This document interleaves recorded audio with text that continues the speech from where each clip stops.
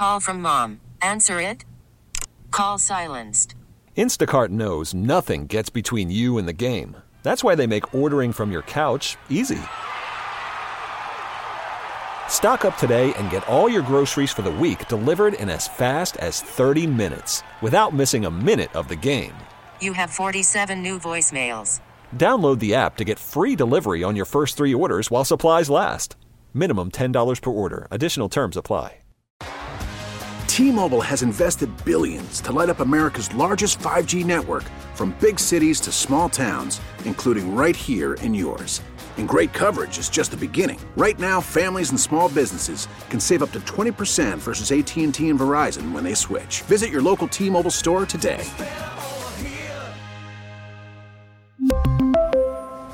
Plan savings with 3 lines of T-Mobile Essentials versus comparable available plans. Plan features and taxes and fees may vary. The Crisis Next Door, a weekly report on the biggest conflicts around the world, with host Jason Brooks. Thanks for listening to The Crisis Next Door. I'm Jason Brooks. The war in Syria has dragged on for a decade, and while U.S. involvement has been on the minor side compared to Russia, Iran, and Turkey, the U.S. has been involved with boots on the ground in some form since 2015. What has the U.S. accomplished from its mission? And perhaps even more importantly, what lessons has the U.S. military learned as it's confronted with future conflicts down the road? Joining the Crisis Next Door to talk to me about this is Jennifer Cafarella, National Security Fellow at the Institute for War and Associate Fellow with the International Center for the Study of Radicalization. Jennifer, thank you for joining us here on the Crisis Next Door. Thanks for having me. I'd like to start off by setting the table, as it were. How many U.S. troops are currently in Syria, and what is their current mission? There are approximately, according to what the Defense Department has made public, 900 U.S. forces deployed in Syria. That includes a small military base on the border with Jordan, as well as a remaining presence in eastern Syria. Now, we used to have a larger presence, and some of that was withdrawn in 2018 under then President Trump. But the residual presence that remains is actually still continuing some very important work in Syria. While some of the media discussion frames this mission as, quote unquote, securing the oil, which I believe President Trump himself, sort of used as a catchphrase, what U.S. forces are actually doing on the ground is more important and more impactful for Syria's future long term. Because what those forces are enabling is a relative level of security and basic governance by our partnered force, which goes by the name of the Syrian Democratic Forces, in roughly a third of Syria. So if you consider the impact that a few hundred American forces in Syria are having on the country overall through our local partner, this has truly been a disproportionate impact. And it is driving some important learning in the U.S. military for how to achieve this kind of impact at low cost moving forward. Because what we've done is unique to Syria in some ways, but partnering with local forces is and should be replicable in other theaters. And so what this is driving is a lot of learning and adaptation for how U.S. special forces, which are the type of forces deployed in Syria, can play a greater role in guaranteeing security outcomes, such as preventing ISIS from resurging, but also enabling the broader humanitarian and development operations that are only possible when that kind of security exists. When we think of Syria, we think of a patchwork of rivalries, battles taking place across the country, just one massive battlefield, 900 U.S. troops in the country. What kind of combat missions are they engaging in, and are they mostly in advisory roles for the SDF at this point? U.S. forces are primarily advising the SDF, but they're also conducting some important mediation, for example, between local tribes and primarily Kurdish elements of our Syrian Democratic Forces in order to prevent what could be dangerous ethnic tensions between those Arab tribes and the Kurds. So they're advising, but they're also playing a role in dispelling some tension and some potential suspicion between the population and the partner. And that's essential because that actually prevents some of the instability that bad actors in Syria, such as the Assad regime, the Russians, or the Iranians, are trying to create. And I raise those actors because the other element of the U.S. mission in Syria that isn't a combat role per se, but does unfortunately sometimes require combat is self-protection. And we've seen the U.S. military over the years since 2015 engage in a number of force protection strikes when either the Assad regime or its backers have actually threatened the security of the U.S. troops.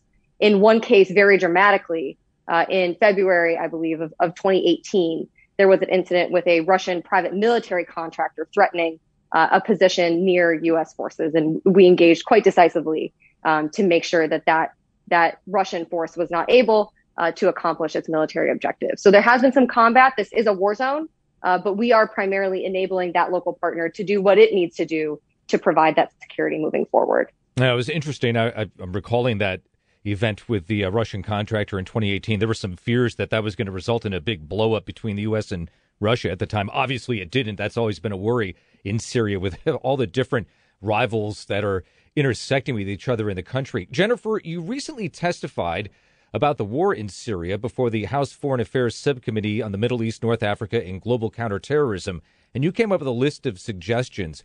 And first off, what would you say has been America's biggest mistake in Syria at this point?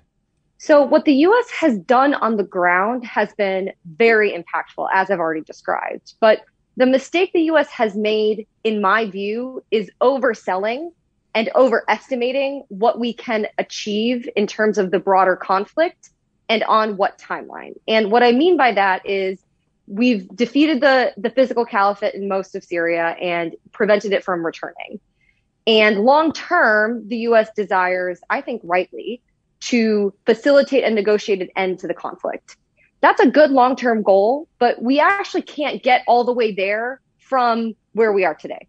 The conflict is too entrenched. There are too many actors, including international actors, that have no desire actually to stop fighting anytime soon. And while our presence in eastern Syria is making a big difference for the Syrians who live there, it actually isn't affecting the calculus of all the other actors who continue to fight on, primarily in Western Syria, but who potentially have the intent over coming months to challenge what the U.S. has built in the East. So there's the potential for renewed conflict.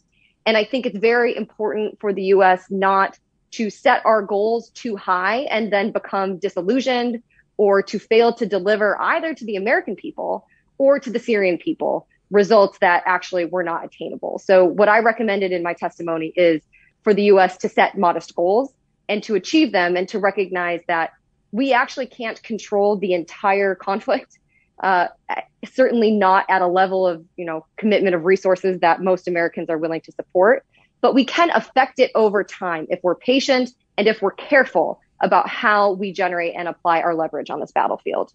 What do you propose as far as setting more modest objectives? What can the U.S. realistically try to achieve in Syria? I would start by shoring up our local partner, the SDF, even more. We've accomplished a lot, but that local partner doesn't have the resources or some of the capabilities, including military capabilities, that it needs to make sure that this area of Syria can continue to heal from the trauma of the ISIS takeover and then liberation from ISIS, as well as the requirements to provide basic services. So water, electricity, et cetera. There's a very, very minimal level of that happening right now, but there is still a ton of displaced persons and folks who have returned to their homes but are destroyed, who lack, the basic necessities of life. And the SDF is not going to be able to provide that anytime soon. So I think the U.S. needs to do more to shore up that local partner while constraining U.S. adversaries. So I do recommend that the U.S. uphold our current set of sanctions on the Assad regime, which are blocking the regime from gaining access to international funds that Assad and his backers claim would be used to reconstruct destroyed parts of Syria, but which we know from a decade now of regime behavior would actually just repay the Russians and the Iranians for their military support and line the pockets of the Syrian regime warlords that are responsible for this violence. So I think the U.S. needs to make sure that those actors don't get the cash windfall that they want in order to prevent the kind of military operations that they would likely then wage if they were able to get access to those funds. those two core elements of a strategy won't end the conflict, but they can reduce the suffering and put the U.S. on a track over the longer term, right, in successive phases to do even more to build for the future. And the final thing I've recommended is I think the U.S. needs to reclaim the international diplomatic track, which has become essentially completely discredited because of how manipulated it has been by Russia and Assad. And it is to the point that Syrians are becoming disillusioned with the prospect of negotiations at all, which is, of course, a very dangerous thing. So I've recommended that the U.S. step in to do more to convene as many Syrians from across as much of Syrian society as possible for the purpose of beginning to foster dialogue with reasonable expectations, as I've mentioned, that we won't get immediately to a negotiated settlement. But by starting that conversation, we can hopefully put more Syrians on a path to the kind of settlement that will actually end this war in the future.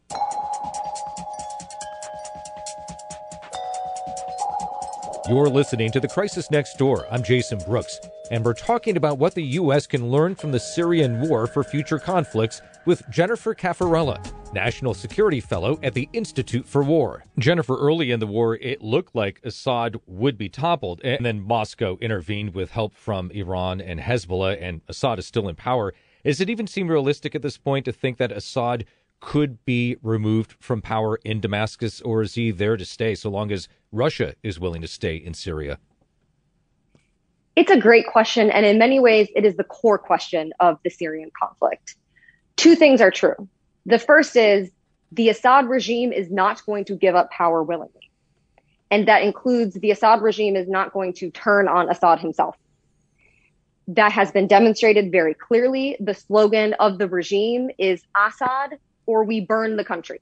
And I think that's telling. It shows just how far this regime is willing to go to, quote unquote, stay in power.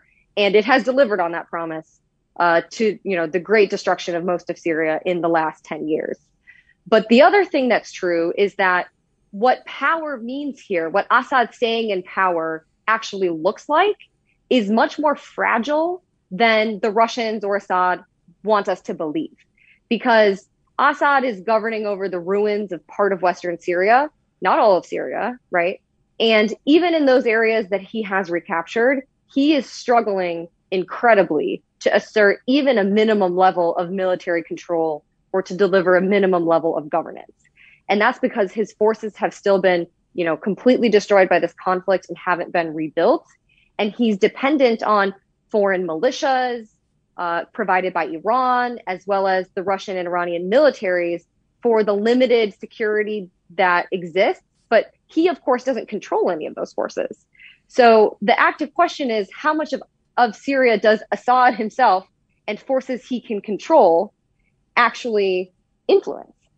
And the answer is unclear, but it's certainly less than what it looks like on a map. And I think it's really important to recognize that no single actor actually controls much of Syria at all.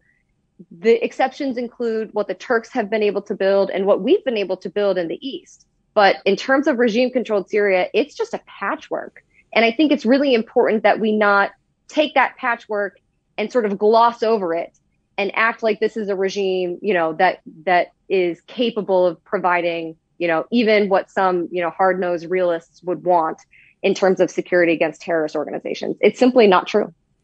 Jennifer, Moscow has made a heavy investment in backing Assad and has paid a high price. What can the U.S. learn about the future of war from Russia's experience in Syria? This is a core concern of mine because the Russians are treating the Syrian battlefield as essentially a live fire training exercise, which means they're sending in units for the purpose of giving them combat experience to make them more effective in fighting in other conflicts, such as potentially Ukraine or even, God forbid, other Russian military operations in the future. And in addition to generating a more essentially combat tested force, the Russians are deliberately designing and testing new concepts and weapon systems on the battlefield that could transform the type of warfare the Russian military is able to wage in the future. That can sound like a amorphous concept, but what it includes is actually the Russian military learning how to fight in a coalition with other partnered forces, which is, of course, something the U.S. military has been doing for decades now, and has become, quite good at navigating, but is not a capability that the Russians had much experience, in recent history, employing. And so this is going to make Putin more able to assert power abroad by potentially enabling him to leverage, coalition partners or even local partners to pursue Russian interests.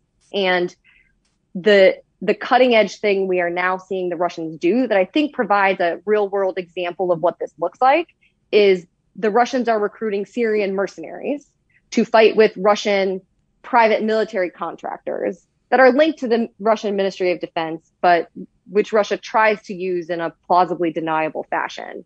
Well, now they're making that force even more, quote unquote, deniable by enlisting Syrians and deploying them to Libya, to Armenia, to Venezuela, and potentially to other conflicts moving forward, which presents a whole host of challenges for the U.S.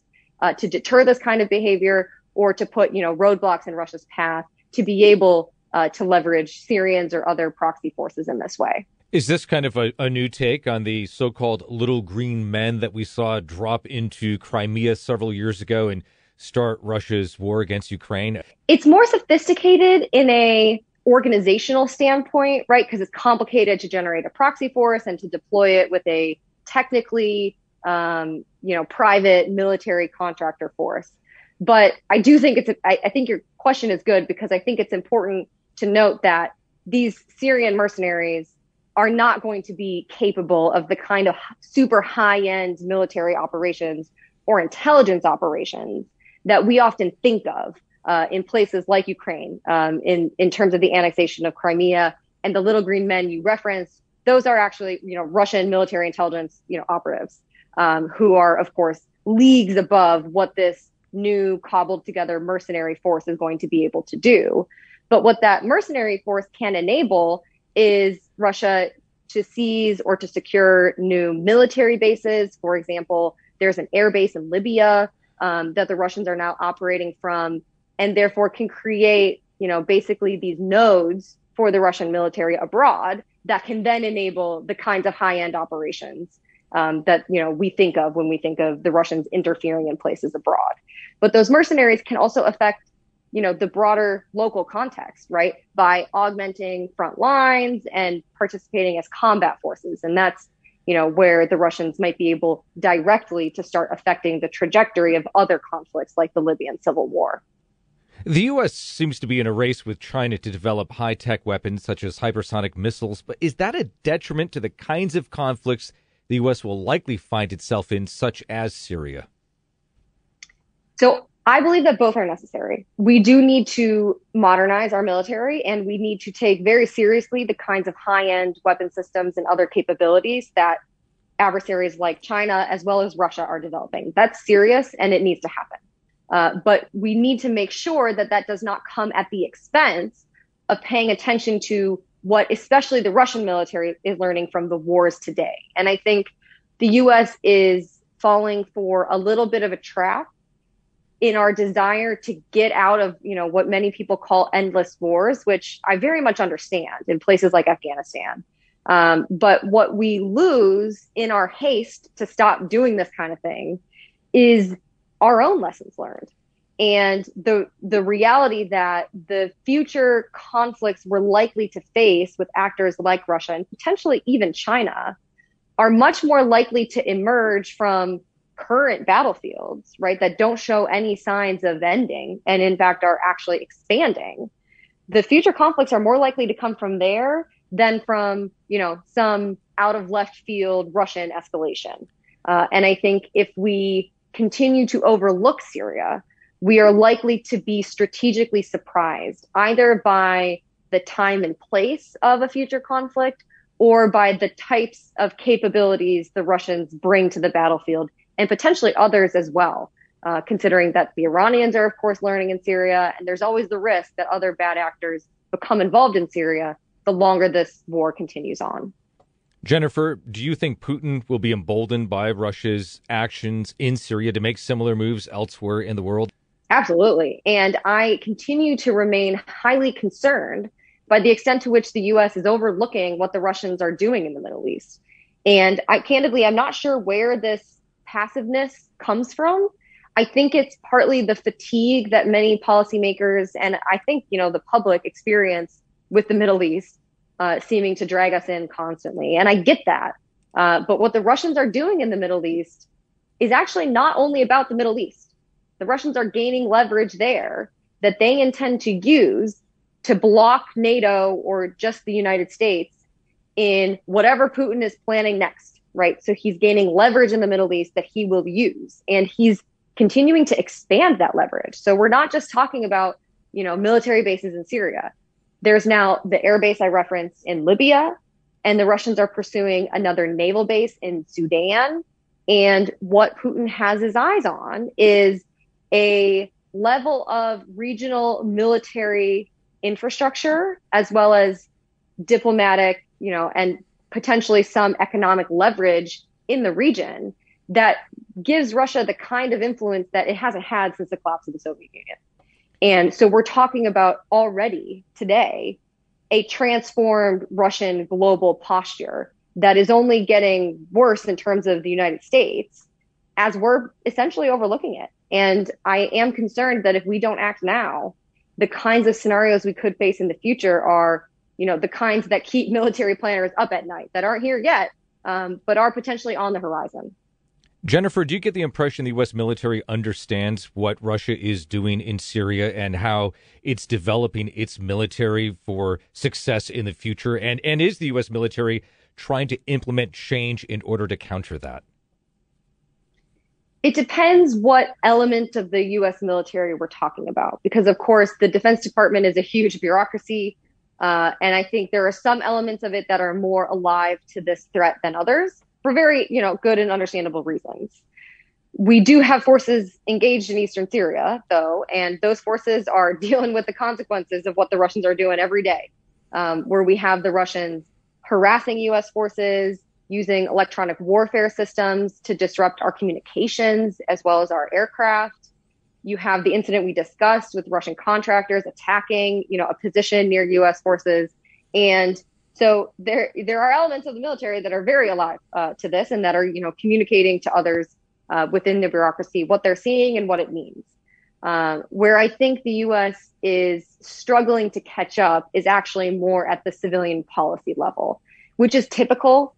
Policy in Washington often lags behind, the reality on the ground in conflict zones, which is why I was excited by the opportunity to testify before Congress, right? Because folks like myself can help bridge some of those conversations.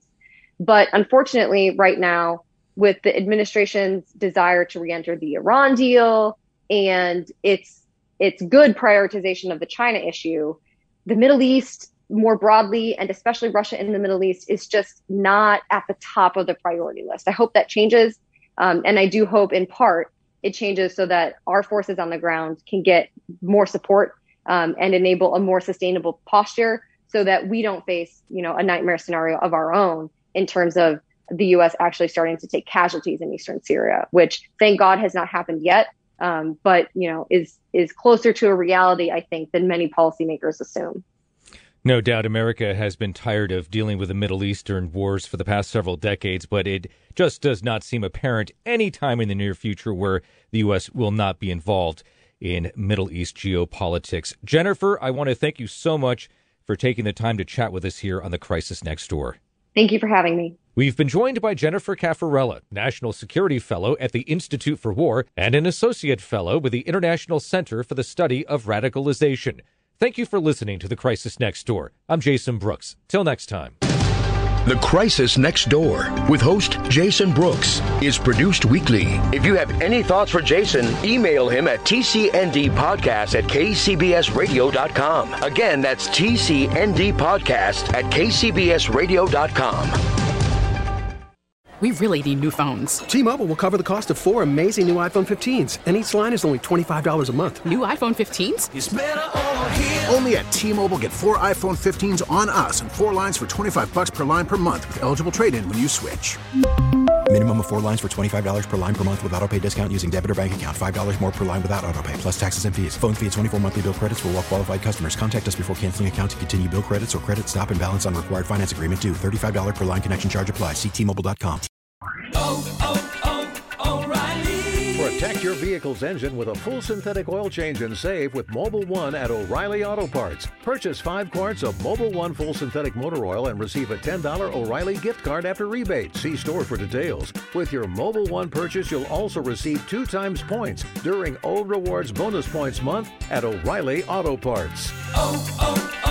O'Reilly Auto Parts.